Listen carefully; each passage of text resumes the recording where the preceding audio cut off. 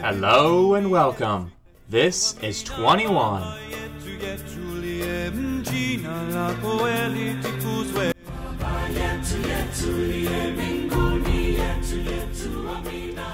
Episode 10.1 The Origin of a Fancy Tomb.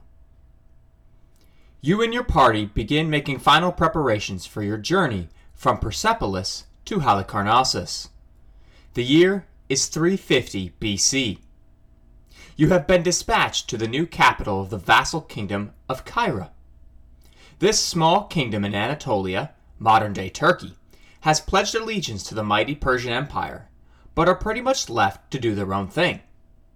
But once a year, someone from the royal Persian court travels to Halicarnassus just to check on how things are going with this vassal kingdom. King Artaxerxes III has decreed that this year you have to make the cross-empire journey and report back to him. There have been some rumors coming out of the West recently about some fantastic Greek structure built there. While you're not opposed to the Greeks, you are well aware of their growing power and influence. I mean, they did defeat a Persian invasion twice in the span of about 10 years. So even though you live in Persepolis in modern-day Iran, you are still concerned about them, just a little bit. But you're hoping that a trip to Halicarnassus will not only ease Persian minds, but perhaps remind those Greeks about where the real power lies in the world.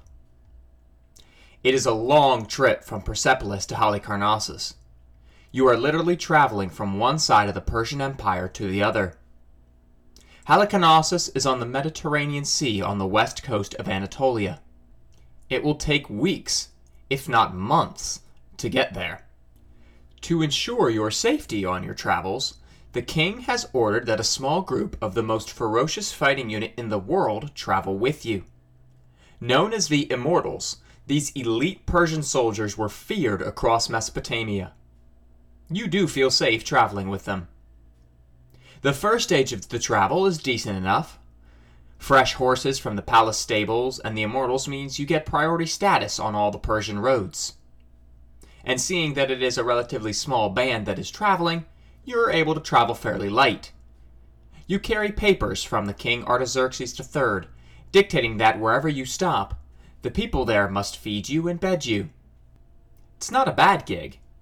At least you don't have to pay all these travel expenses out of your own pocket. Once you hit the Euphrates River, though, the travel eases up. River travel is so much smoother, faster, and easier than land travel, no matter what horses you have. Plus, this area is more hot and dry than your native Persia. This once was the home of the Babylonians and Assyrians, and it's not only hot and dry, but it's flat. You wonder why anyone would want to build a home here. After about another week of traveling upriver, you disembark for the relatively short journey to the ancient city of Adana. Adana is located on the eastern coast of Anatolia, and from there, you catch a ship that will take you along the coast to the other side of Anatolia, and to Halicarnassus. You've never been on the open sea before, so you're not sure what to expect. All you know is you've been traveling for almost a month, and you already want to go home.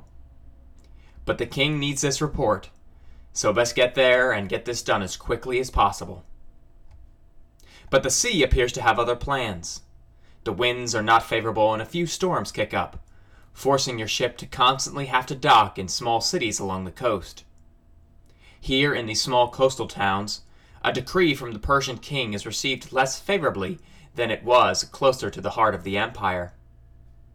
But eventually, you and your immortal guard see Halicarnassus on the horizon.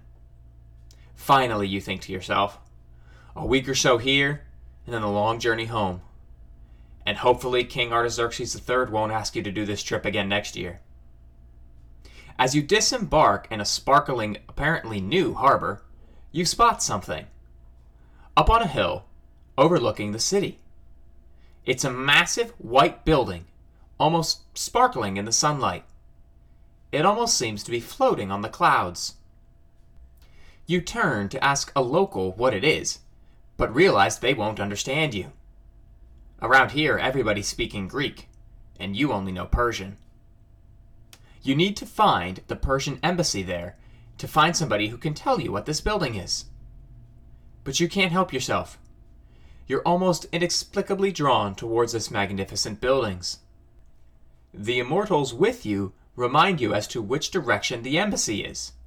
But without even batting an eye, you say to them, "You go on ahead, I'll catch up," and start walking towards the building. Even though you've never been to Halicarnassus before, finding your way to this building is easy. It's almost as if the roads have been adjusted, making travel to whatever this is a lot simpler. And you can't seem to take your eyes off it. As you work your way closer to the building, you begin to see more details come into focus. There are reliefs decorating the entire thing, and there's a big statue of a chariot on top. After what seems like an eternity, you finally enter a large courtyard overlooking Halicarnassus. And there in front of you is a gleaming white building, rectangular in shape, but intimately carved. You step closer, and you are amazed at the detail you can see. Suddenly, as you lean in closer to inspect the reliefs, you hear a voice behind you. It's amazing, isn't it? You stand up straight. You aren't sure which has surprised you more. The fact that someone is speaking to you, clearly an outsider, or that you understood what they were saying. You turn around and see another Persian standing behind you. They clearly must be from the embassy, because they're not one of the immortals. They look up at the building and say, "Can you believe this is all just a tomb?" What you are looking at is the 10th wonder of the ancient world, and one of the original 7, the Mausoleum of Mausolos at Halicarnassus. Yes, that's a mouthful, and I don't think I've spelled it right the entire time that I've been studying ancient history or writing this episode. But that's what autocorrect is for, I guess. But anyways, before we go into the details of the wonder, as always, context first. First off, where exactly is Halicarnassus? I have some maps up on the website showing you where it is, but it's located on the very southwest corner of modern-day Turkey. It was the capital city of the small vassal kingdom of Caira. Caira, although a province of the Persian Empire, acted almost autonomously due to the great distance that we have just mentioned. Caira was ruled by King Mausolos. King Mausolos came to power in 377 BC and began to expand the influence and power of Halicarnassus. He married his sister Artemisia, which, as we have already learned on this show, siblings, especially power siblings, marrying each other was not uncommon in the ancient world. Her name, though, was a nod to the Greek goddess who was sort of big in that area, Artemis. And we'll be learning a whole lot more about Artemis in a future episode. Now, for those of you who know your Greek mythology, Artemis was the Greek goddess of wild animals, hunting, the moon, and oddly enough, chastity. The ancient peoples like to have their gods be the gods of bizarre connections that don't make a whole lot of sense to us in the modern world. But to them, it must have made sense. The Greek influence in the city of Halicarnassus did not just stop with names. King Mausolos even attempted to rule his city with a Greek-like democracy, which was highly unusual in the ancient world. Before the conquest of Alexander the Great, the idea of a Greek-style government was not just rare, but seen as weak. To the people of the ancient world, not having a powerful or strong king or emperor was seen as weak. It was seen as an opening for chaos, with no single rule that only courted trouble. But this was mostly a misconception, or propaganda depending on your point of view. Mostly it was because the ruling classes of the ancient Mesopotamian kingdoms would have tried to downplay the Greek democratic style of government as much as possible in order to maintain their status, power, and wealth in society. But what also made the government about Caira even more bizarre was the fact that the queens carried an awful lot of power, almost as much as the kings. Contrary to popular belief, and I'm not entirely sure why this is the misconception, but in just about every ancient kingdom, empire, or society, there were women who held great power, influence, and importance. Very few societies were strictly patriarchal. Now, I don't say this to mean that women had the same rights as men, but just because that you were born a woman in the ancient world did not mean that your life was miserable. Certainly not. And it wasn't unheard of for, when the king of Cairo died, that his queen would rule until she died, before a new king would be crowned. So King Mausoleus is ruling the vassal Cairo kingdom for the Persian Empire, but he ruled it with a Greek-style democracy. He was married to his sister, who wielded almost as much power as he did himself. Both of them were lovers of Greek culture, language, and art, and together they expanded the influence of Halicarnassus and the Cairo kingdom. Together they were able to rule the entire southwest coast of Anatolia, and even controlled the island of Rhodes. This is the same island of Rhodes upon which the Colossus would be built on about 100 years later.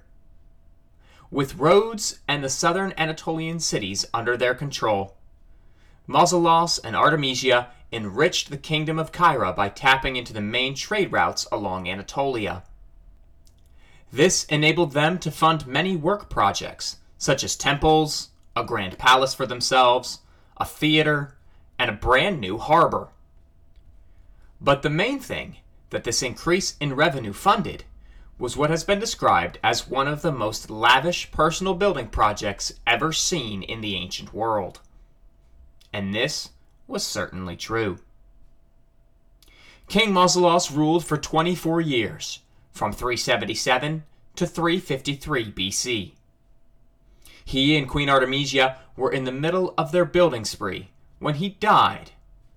This leads us to believe that he died rather suddenly, as a number of public work projects were unfinished at the time of his death. His wife, grief-stricken by his death, ordered a tomb built for her husband. This would be one of the finest tombs in the ancient world, and it would leave such a lasting impression on society that we have gotten our term mausoleum, which is what we call any above-ground tomb today, from the tomb for King Mausolus. Almost immediately after the king's death, work began on his tomb. A hilltop overlooking the city was chosen as the spot for this tomb. This way, the great king of the Cairo people could overlook his beloved city forever. For the design of this tomb, Queen Artemisia would only settle for the best. In keeping with the rest of the city and what fascinated her and her husband, she hired 2 Greek architects to design this tomb, Pythios and Satyros.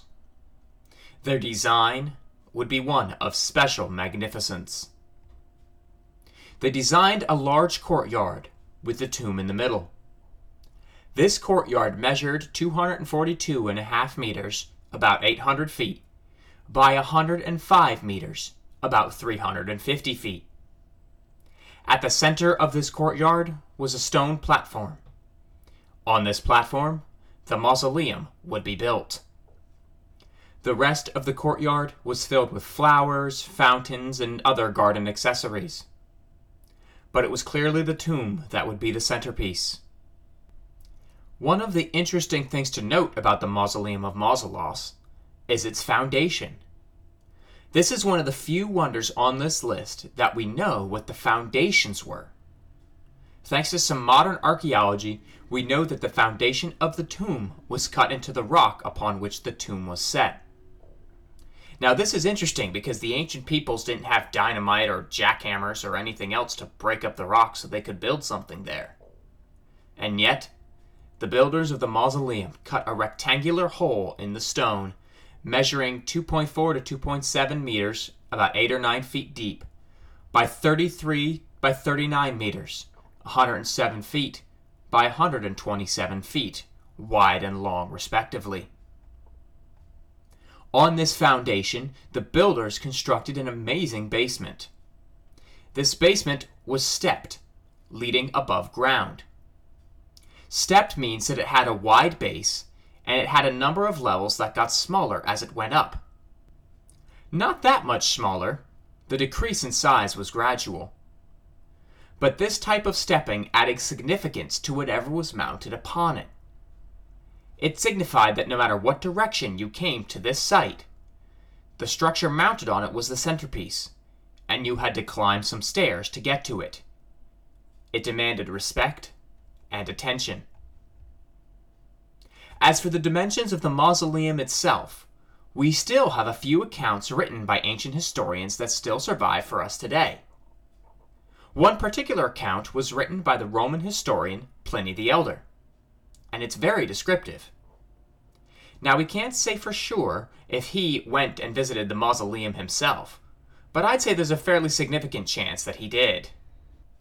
The mausoleum stood for more than 1,000 years, and was thus obviously still standing when Pliny was alive in the 1st century AD. He described the mausoleum of Mausoleus as follows. The circumference of the building is, in all, 440 classical feet, or 140 meters, and the breadth from north to south, 63 feet, or 20 meters, the two fronts not being so wide in extent. It is 25 cubits in height, 11.43 meters, or about 40 feet, and is surrounded with 36 columns, the outer circumference being known as the Pteron. Above the Pteron, there is a pyramid erected, equal in height to the building below, and formed of 24 steps, which gradually taper upward toward the summit. A platform, crowned with the representation of a 4-horse-drawn chariot by Pythes. This addition makes the total height of the work 140 feet, or 45 meters. Now, compared to a lot of the other wonders on this list, 140 feet really isn't that tall. I mean, if we're just going by size, then the Mausoleum of Mausoleus shouldn't have even been on the original 7 wonders of the ancient world. Never mind this list. But as we saw with the Terracotta Army and the Temple to Jehovah at Jerusalem, there is more than one way for a structure to become a wonder. And in the case of the Mausoleum of Mausoleus, it was more the decorative work done rather than its size, which elevates it to the class of wonder. Queen Artemisia decreed that this mausoleum be adorned in men and horses carved as if they were real in the fine marble. Even though this was the expectation going in, I find it hard to believe that the finished product was what anyone could have imagined it would have been. For the exquisite carvings, Queen Artemisia once again turned to Greek artists. This time, she hired 4 master sculptors to supervise one side each of the mausoleum. She hired Leochares, Bryaxis, Skopas of Paros, and Timotheus. Each one of these men was more than capable of having overseen the whole project, but each was only responsible for one side of the mausoleum. Their job was to carve the most beautiful, exquisite, lifelike structures into the mausoleum that they could. Perhaps Queen Artemisia hired 4 different sculptors so there would be competition amongst them, to see whose side would be the greatest. If only one sculptor had been hired, perhaps the quality of the carvings would not have been as good. But by hiring multiple experts to do this job, she ensured that the best was done by each of them. And boy, did that move pay off. But we will examine their work next week. Their carvings were so amazing and beautiful that I want to make sure that we take the time to examine them properly. And seeing as we're getting a little low on time this week, I think we'll push the decorations of the Mausoleum of Mausoleus till next week. This way, you'll have a week to be excited about it. So next week we will not only look at the decor, but we will also do a complete picture as to what the finished mausoleum would have looked like. Don't worry, there are some pictures up on the website right now if you want to check them out before next week. But it'll be even more impressive with the detailed description of the carvings we will do next week. We will also look at what crowned the top of this tomb. The chariot statue which decorated the top was perhaps the most exquisite part of the entire mausoleum. We will also look at the history of the mausoleum and how, similarly to the Great Lighthouse and the Colossus, stones which were used in its construction are still there today, just part of a more modern building.